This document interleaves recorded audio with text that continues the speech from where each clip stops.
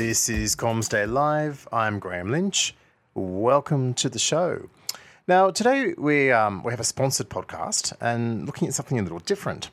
The economist Henry Ergas once said to me that it's a bit of an incorrect assumption around society that mining companies are people who just simply dig holes in the ground and ship things out on ships to other people, that they're actually some of the most technologically advanced companies in the economy. And that is true. A lot of the technology behind what they do is definitely underestimated and underrated.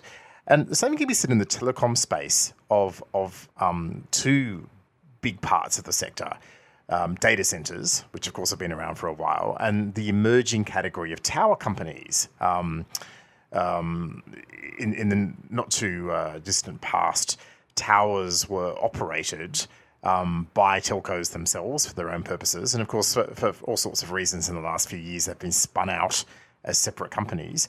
And of course, it's always easy to look at tower companies and data center companies. They're just pieces of real estate renting out capacity. But it's, as with mining companies, far from the truth. They're very, very innovative, doing some very interesting things. And today we're going to look at an example of a tower company doing something very innovative.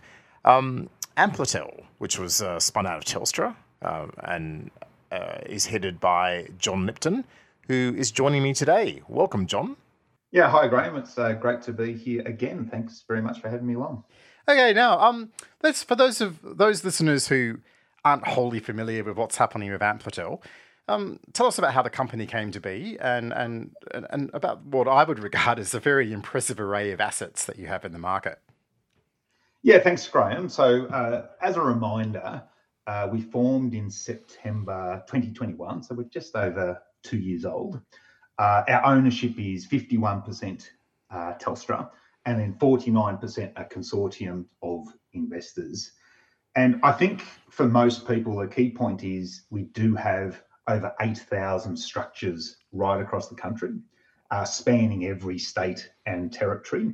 We also have a further 600 towers currently under development for our customers and access to around about 5,000 rooftops and 160,000 wooden poles. So that's very briefly our portfolio of assets that our customers have access to through the Amplitel brand.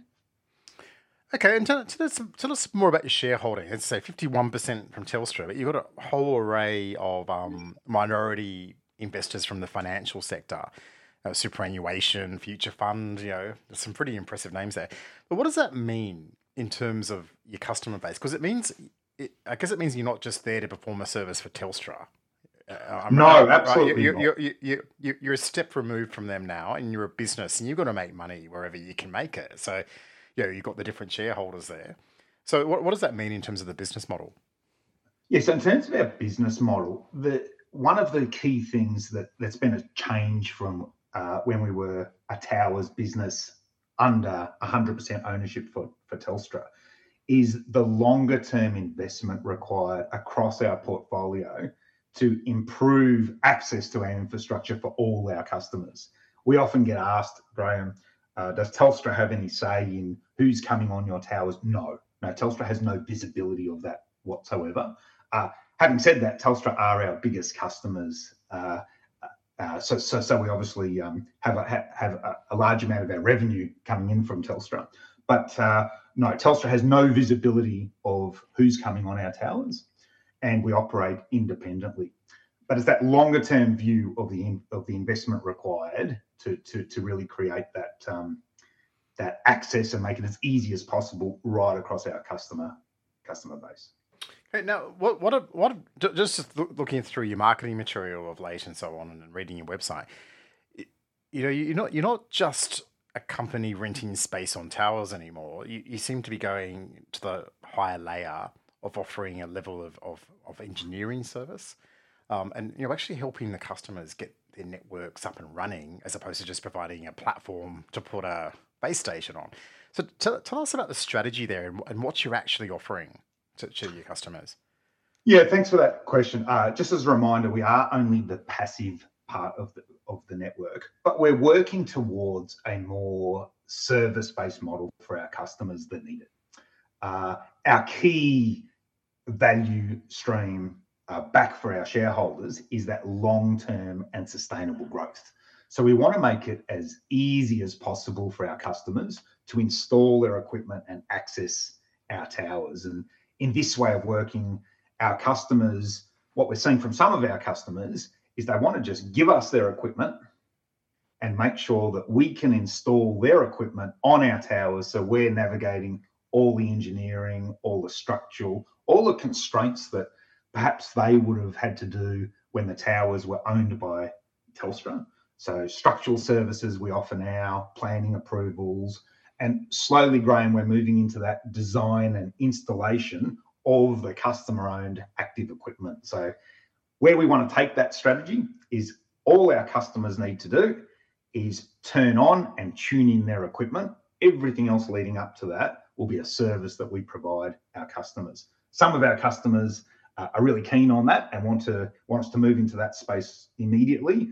Some of the others are trying that with different services. So already we're doing all the engineering services, structural upgrades and capacity assessments for nearly all our customers.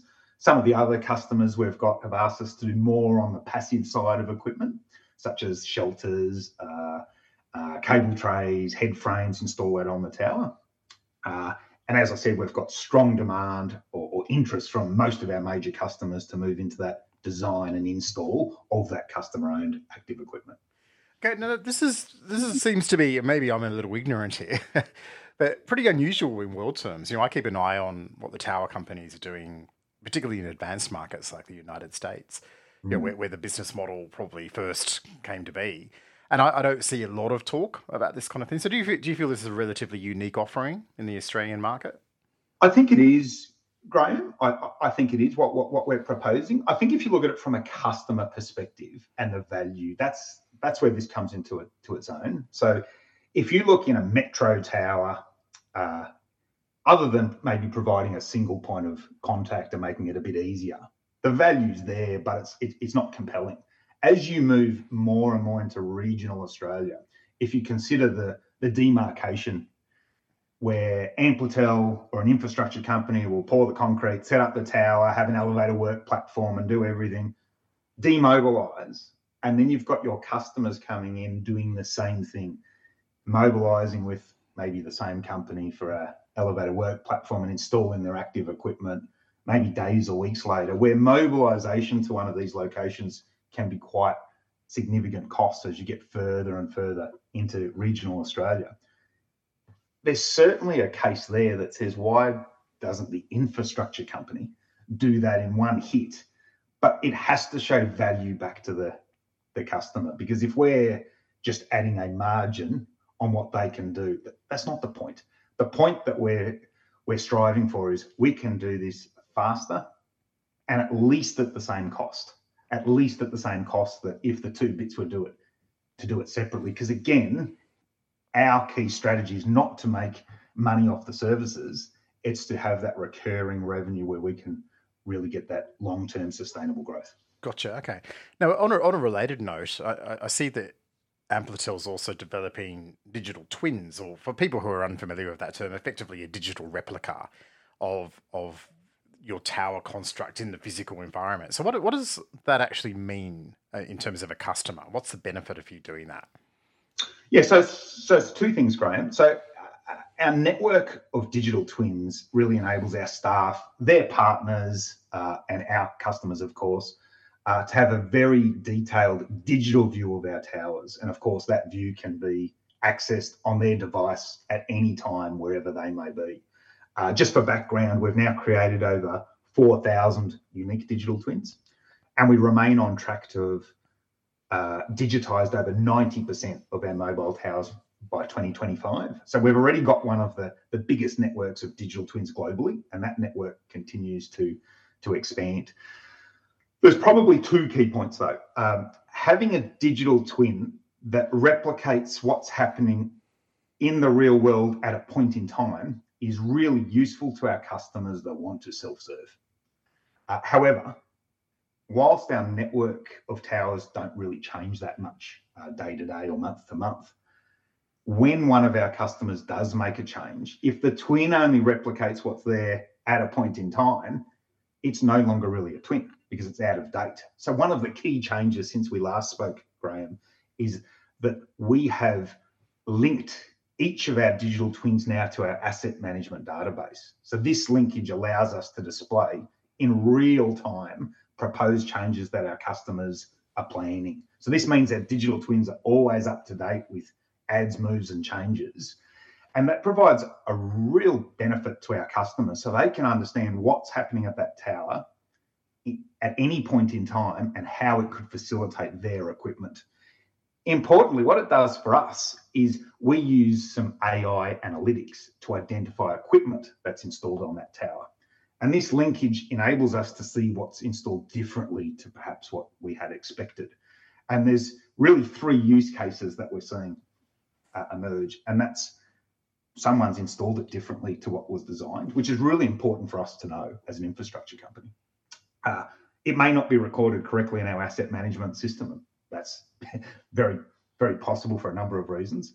Or the third point is that the AI hasn't learnt the details of the equipment correctly, and it's just made an error when it's flagged it as an issue. So in all cases, our team of engineers work through these possible scenarios of differences. So the key point here is our digital twins reflect what's in our databases. And when we do a rescan of our towers, that difference is analysed and worked through at a very, very detailed level. That then enables a very efficient deployment for our customers subsequently accessing that tower. Yeah, heading forward, where do you see Amplitel going in the next couple of years? Yeah, look, thanks, Graham, for that question. I think there's 2 things. With a lot of the 4G upgrades happening at the moment, that's certainly consuming that near to medium term capacity engineering. Yeah. We've got over 600 sites under development, so being built. We're doing a lot with various state and local government departments to build more towers in that peri-urban and urban creep areas as they're emerging. Our services that we spoke about, those full turnkey services, is we've certainly got a lot of demand from our customers, so we need to manage that quite carefully. We can't hit it all at once. One of the growth areas we are seeing, which has been a little bit surprising for us, is the non-mobile network operators. So this is government departments, mining, agriculture. The demand to put their own equipment on our towers, particularly in remote and regional Australia, has been quite surprising for us. Some of the smaller fixed wireless operators, but those, I'll call it non-traditional customers to access our towers, is where we're seeing quite strong demand, a lot more than we had first anticipated, which of course is a good thing for us. Yeah.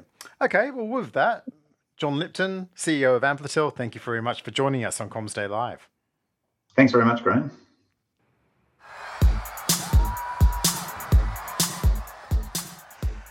And that's it for Comms Day Live. See you again soon.